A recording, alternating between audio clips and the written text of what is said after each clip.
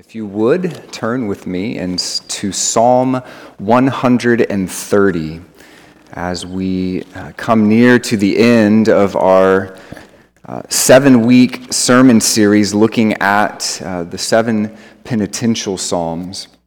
Last week we looked at the longest of these 7 psalms, and this morning we come to the shortest of the 7 penitential psalms. And as has been our what we've been doing over these 7 weeks, I would ask that we stand together and read Psalm 130 together this morning. Again, this was a tradition of the early church to read and sing through these psalms together yearly, and so I think it is fitting for us to do the same. And so if you would like to read from the screen, if you do not have the ESV translation, you're more than welcome to do that, as I will be reading from the ESV. But let's read this aloud together this morning, beginning in verse 1. Would you read with me? Out of the depths I cry to you, O Lord. O Lord, hear my voice. Let my ears be attentive to the voice of my pleas for mercy. If you, O Lord, should mark iniquities, O Lord, who could stand? But with you there is forgiveness, that you may be feared. I wait for the Lord, my soul waits, and in his word I hope. My soul waits for the Lord, more than watchmen for the morning, more than watchmen for the morning. O Israel, hope in the Lord, for with the Lord there is steadfast love, and with him is plentiful redemption.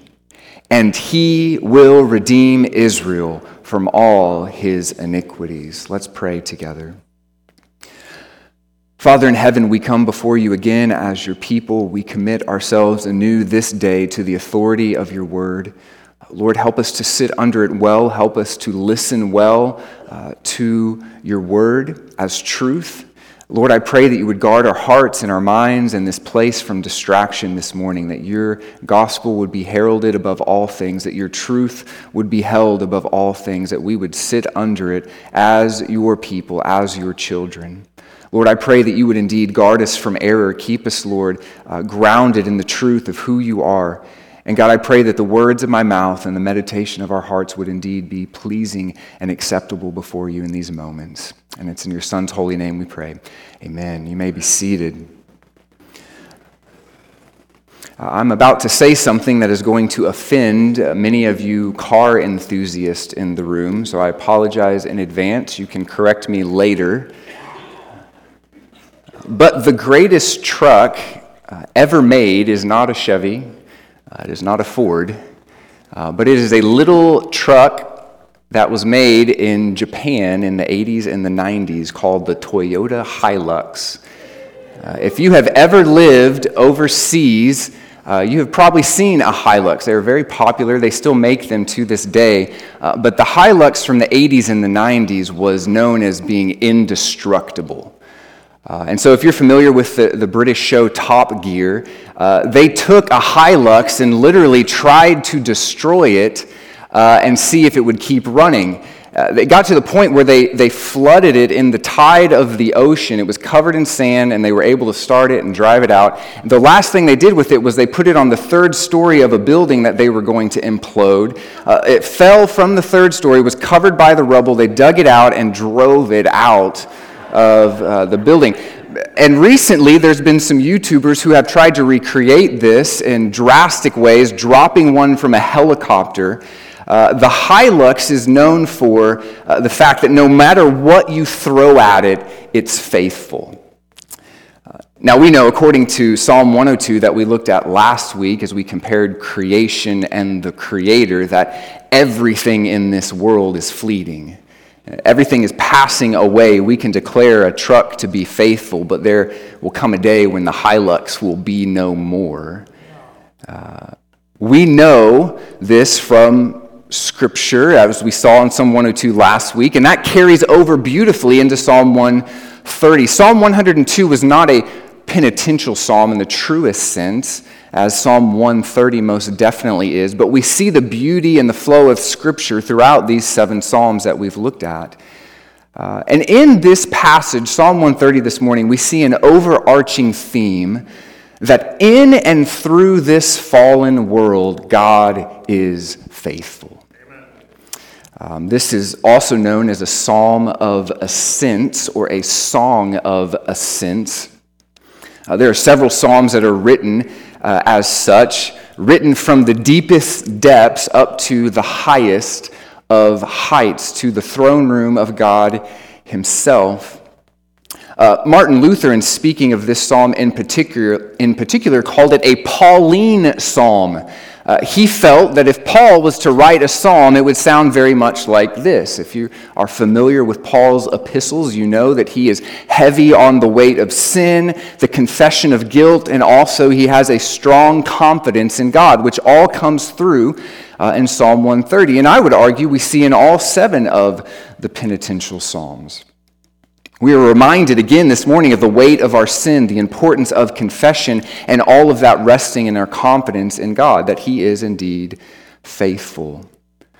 And so as we look at this passage, last week we noted that Psalm 102 was hard to really lay down the structure. What is the flow of the passage? Whereas Psalm 130 is a little bit easier for us to find a pattern or a flow. And so what we're going to do is we're going to look at this morning in 4 pairs. We're going to look at verses 1 and 2, and then 3 and 4, 5 and 6, and then 7 and 8 under this grand truth this morning that in and through this fallen world, God is faithful.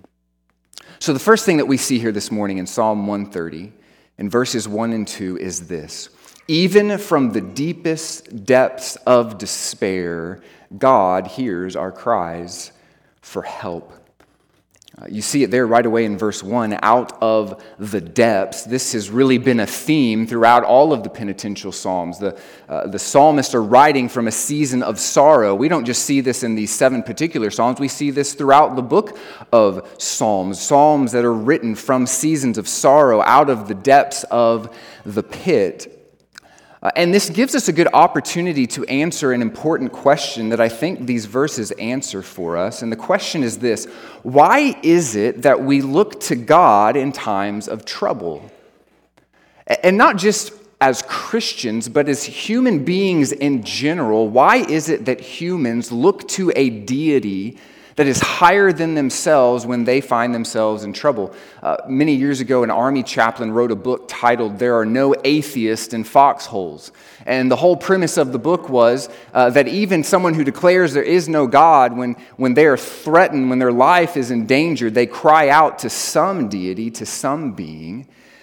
And I think we can answer this question by seeing that it tells us something about 3 things this morning. The first one, in answering this question, why is it that we look to God in times of trouble, is first, it tells us something about not only the reality of God, but the reality and power of prayer. Charles Spurgeon had to say this about this. He said, "When the Creator gives his creature the power of thirst, it is because water exists to meet its thirst.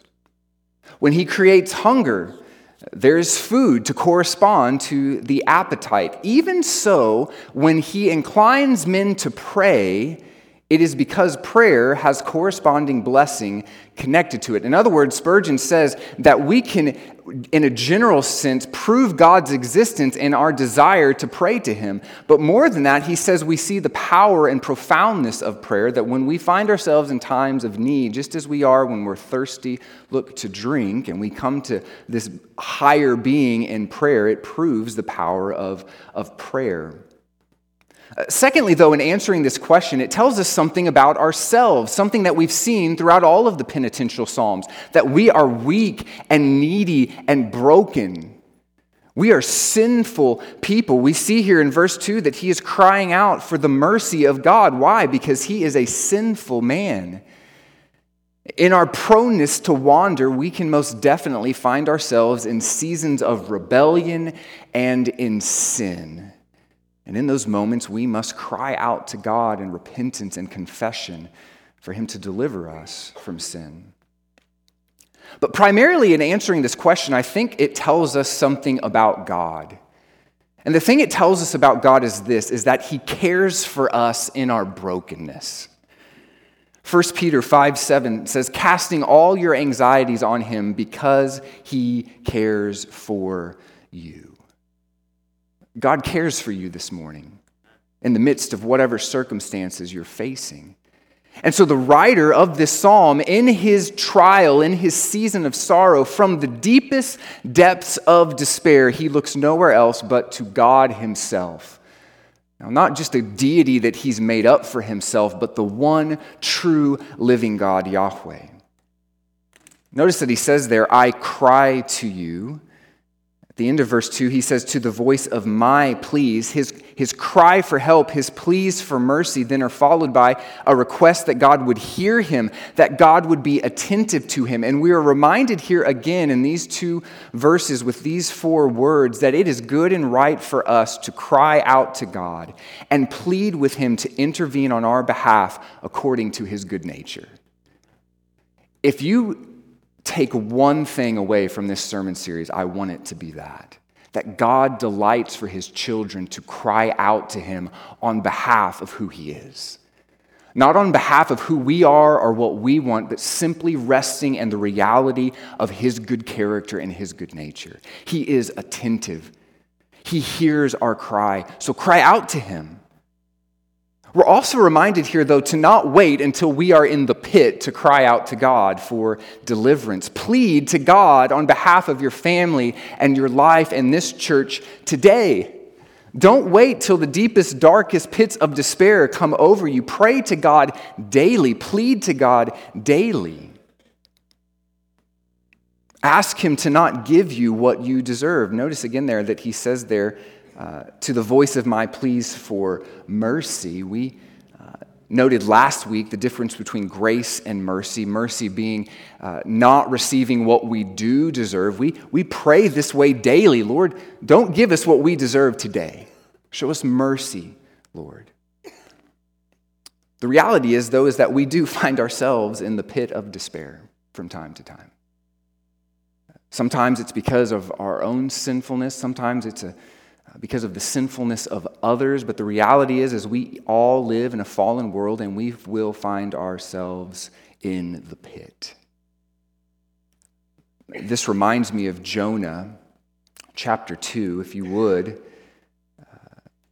turn with me to Jonah chapter 2. I want us to see something here in the story of Jonah that relates so beautifully to what we see here in verses 1 and 2.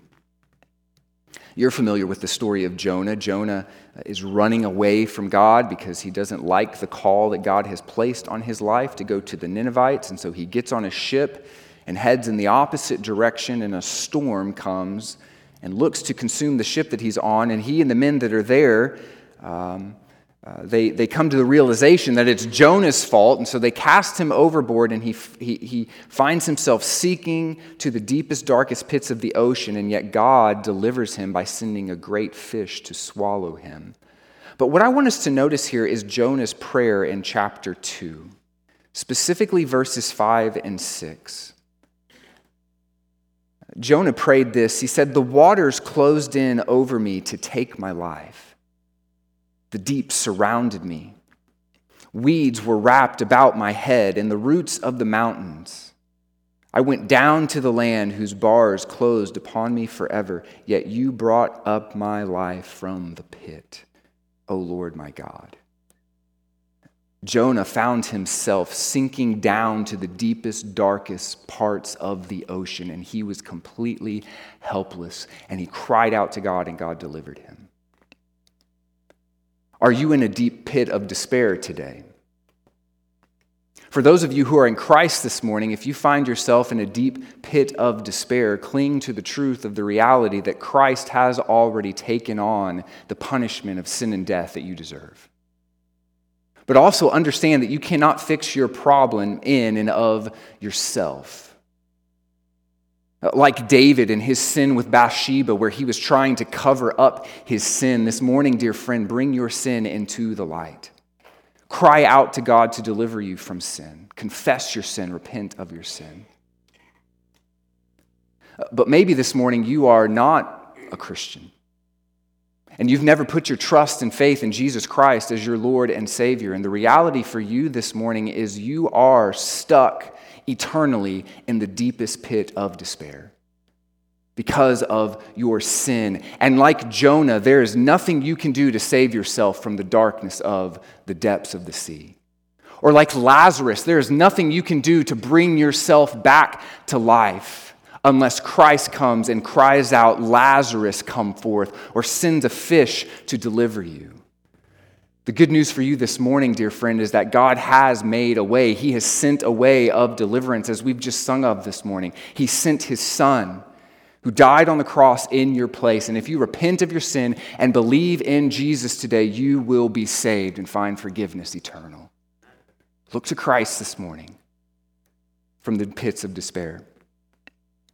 The second thing that we see in this passage in verses 3 and 4 is that God grants us a forgiveness we do not deserve. Verse 3 of chapter 130 of this psalm is one of my favorite verses in all of the Psalms. Linguistically, it is a beautiful tool that the writer uses. He asks two questions here that he already knows the answer to. The first question he asks there in verse 3 is, "If you, O Lord, should mark iniquities." In other words, Lord, do you keep track of our sin? Do you count sin against us? This word mark here means to watch over or to keep a record of. Interestingly, this is the same word that's used later in verse 6 for watchmen, and we know that God indeed sees our sin and counts it against us. We've already seen this in the penitential Psalms. We saw this in Psalm 38, verse 9, where the writer said, "All my longing is before you, my sighing is not hidden from you." Nothing is hidden from the sight of God. He indeed knows our sin, but He also counts it against us and is right to do so.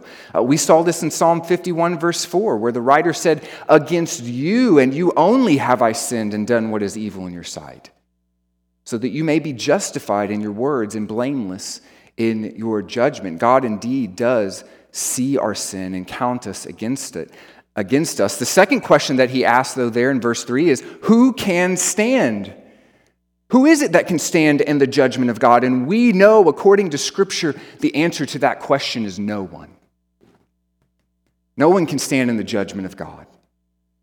Not even the godliest person who's ever walked on this earth, the most religious person to ever walk on this earth, can stand in the judgment of God.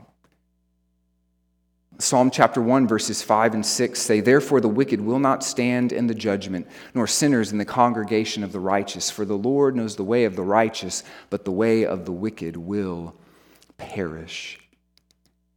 And so in asking these questions, he brings the answer to us clearly. I want us to notice, though, there the word "stand" at the end of verse 3.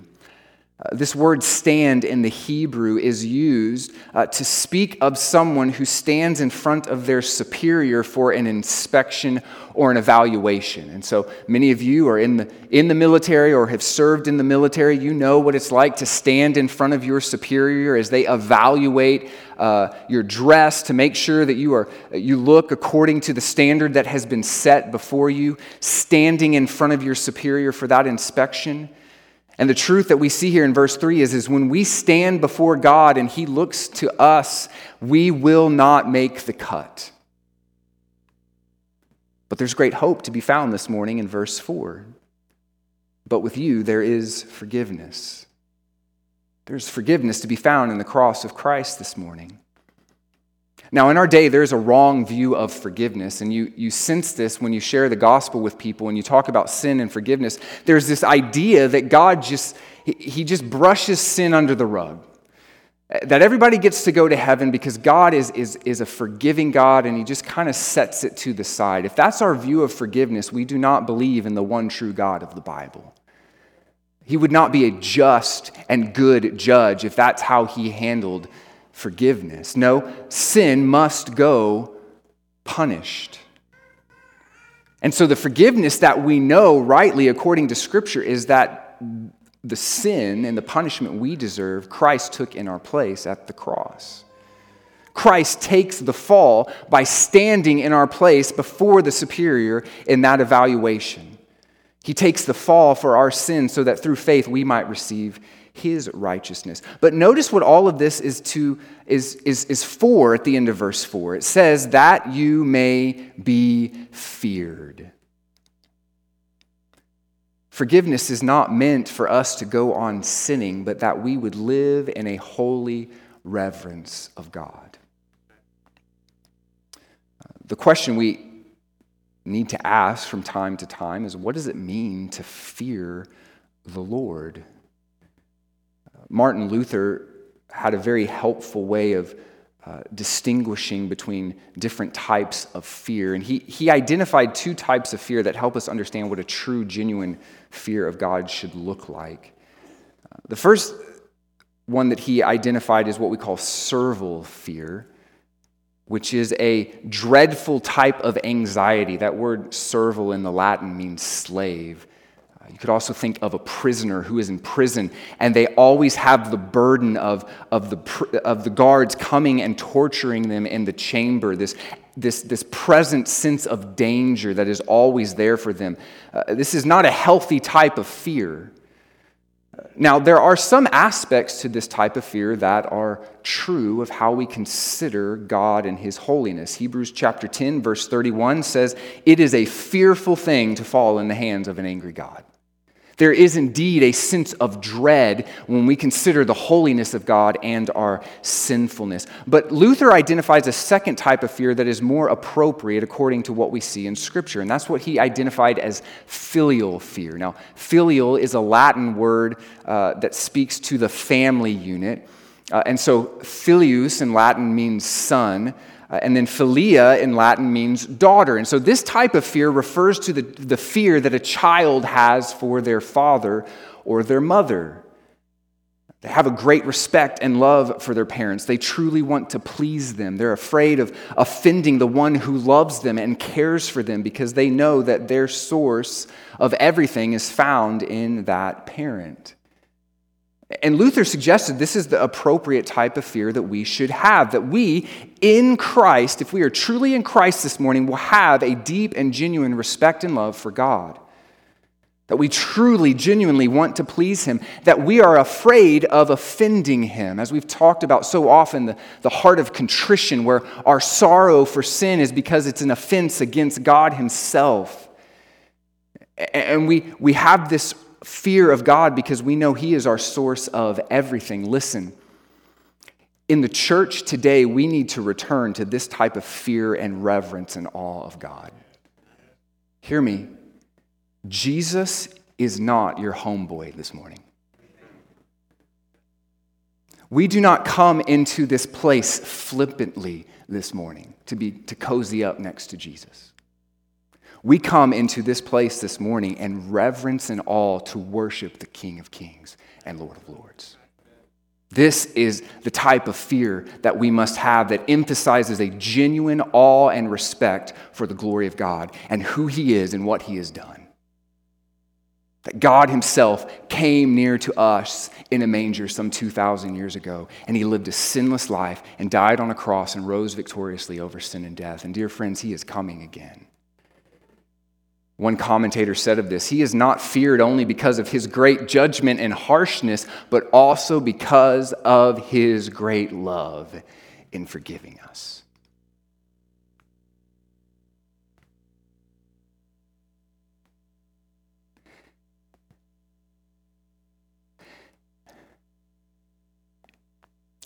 In my copy of God's Word, next to verse 3, I have written down 4 cousins. Cousins is the term that missionaries use to speak of Muslims.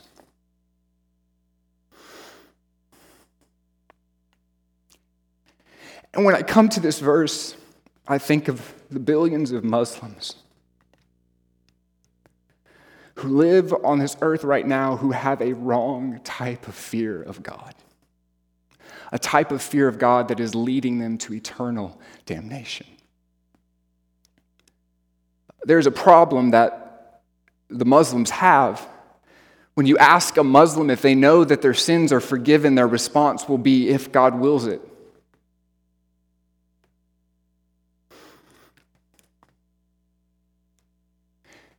And if you ask them if they know that they will spend eternity in heaven, their response will be, if God wills it.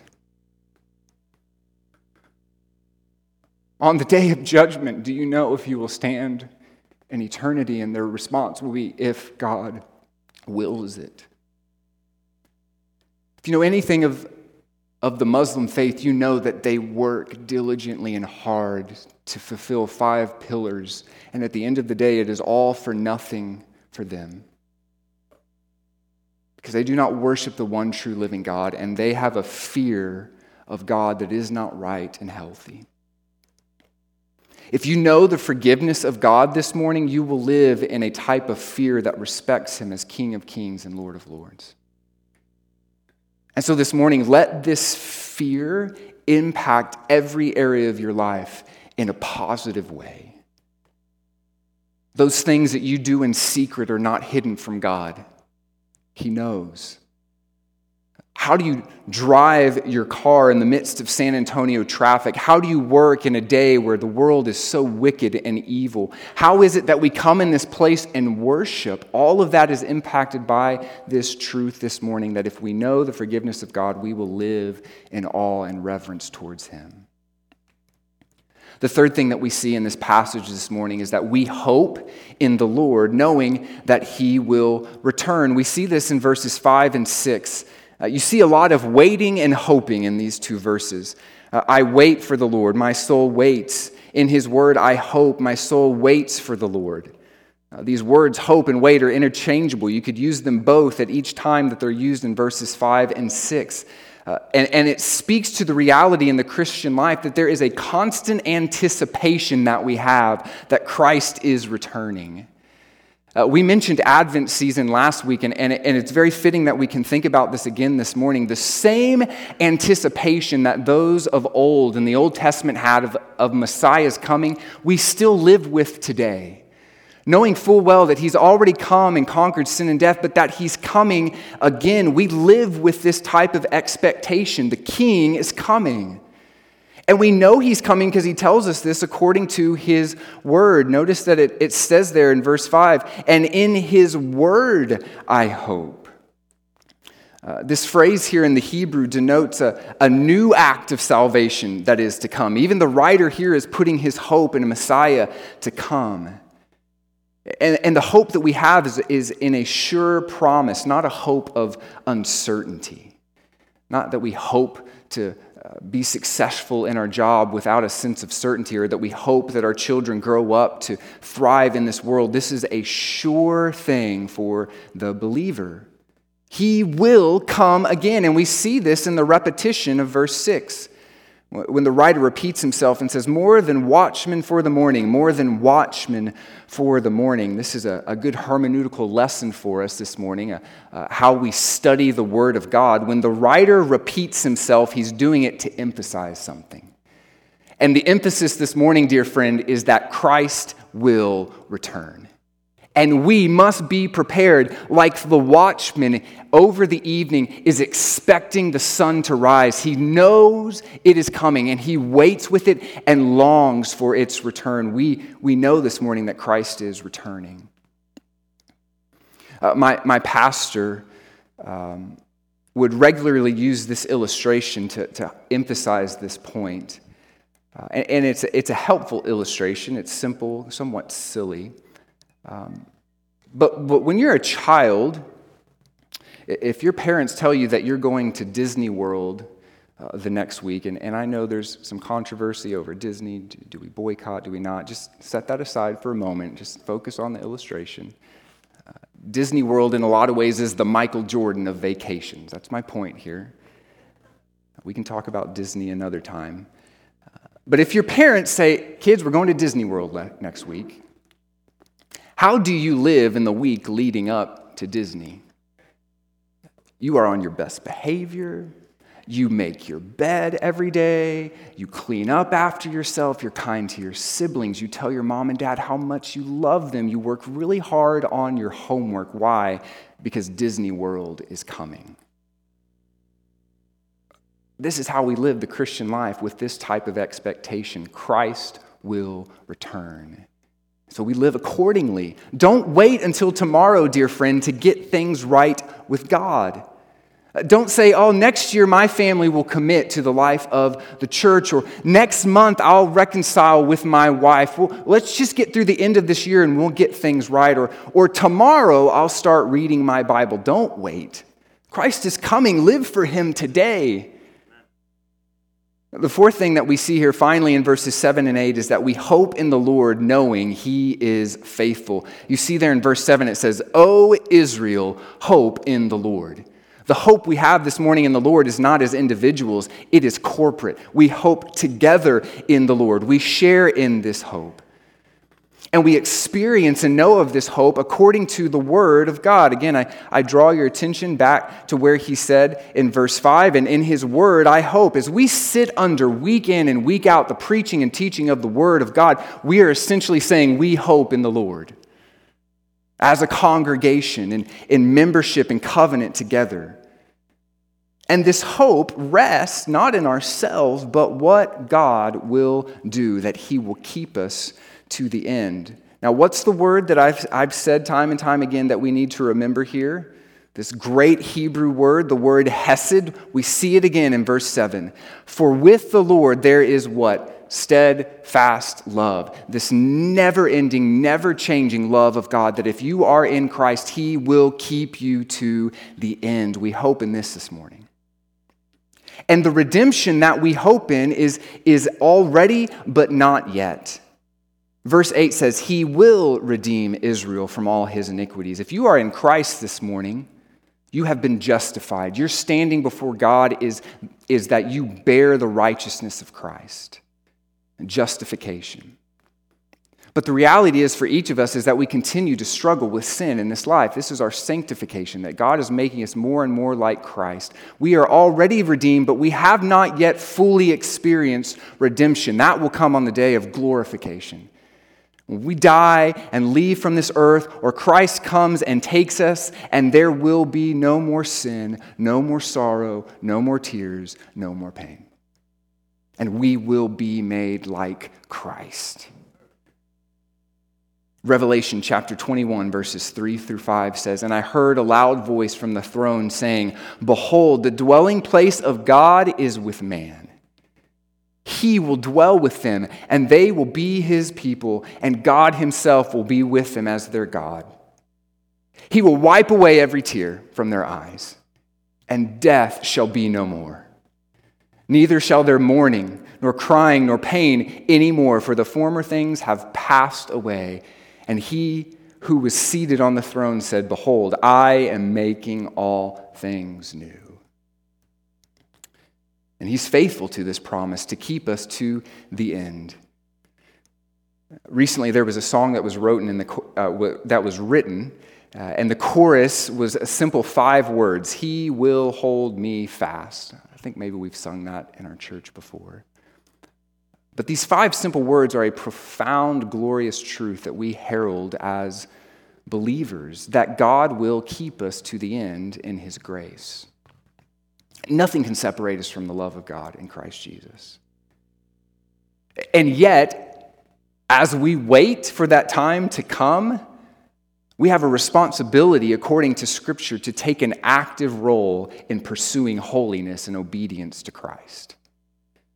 So we persevere to the end of this life as you would in a race, that we would fight the good fight of the faith, that we would run the race with endurance, that we would be killing sin each and every day with the desire to become more and more like Jesus as we wait for that day of glory to come.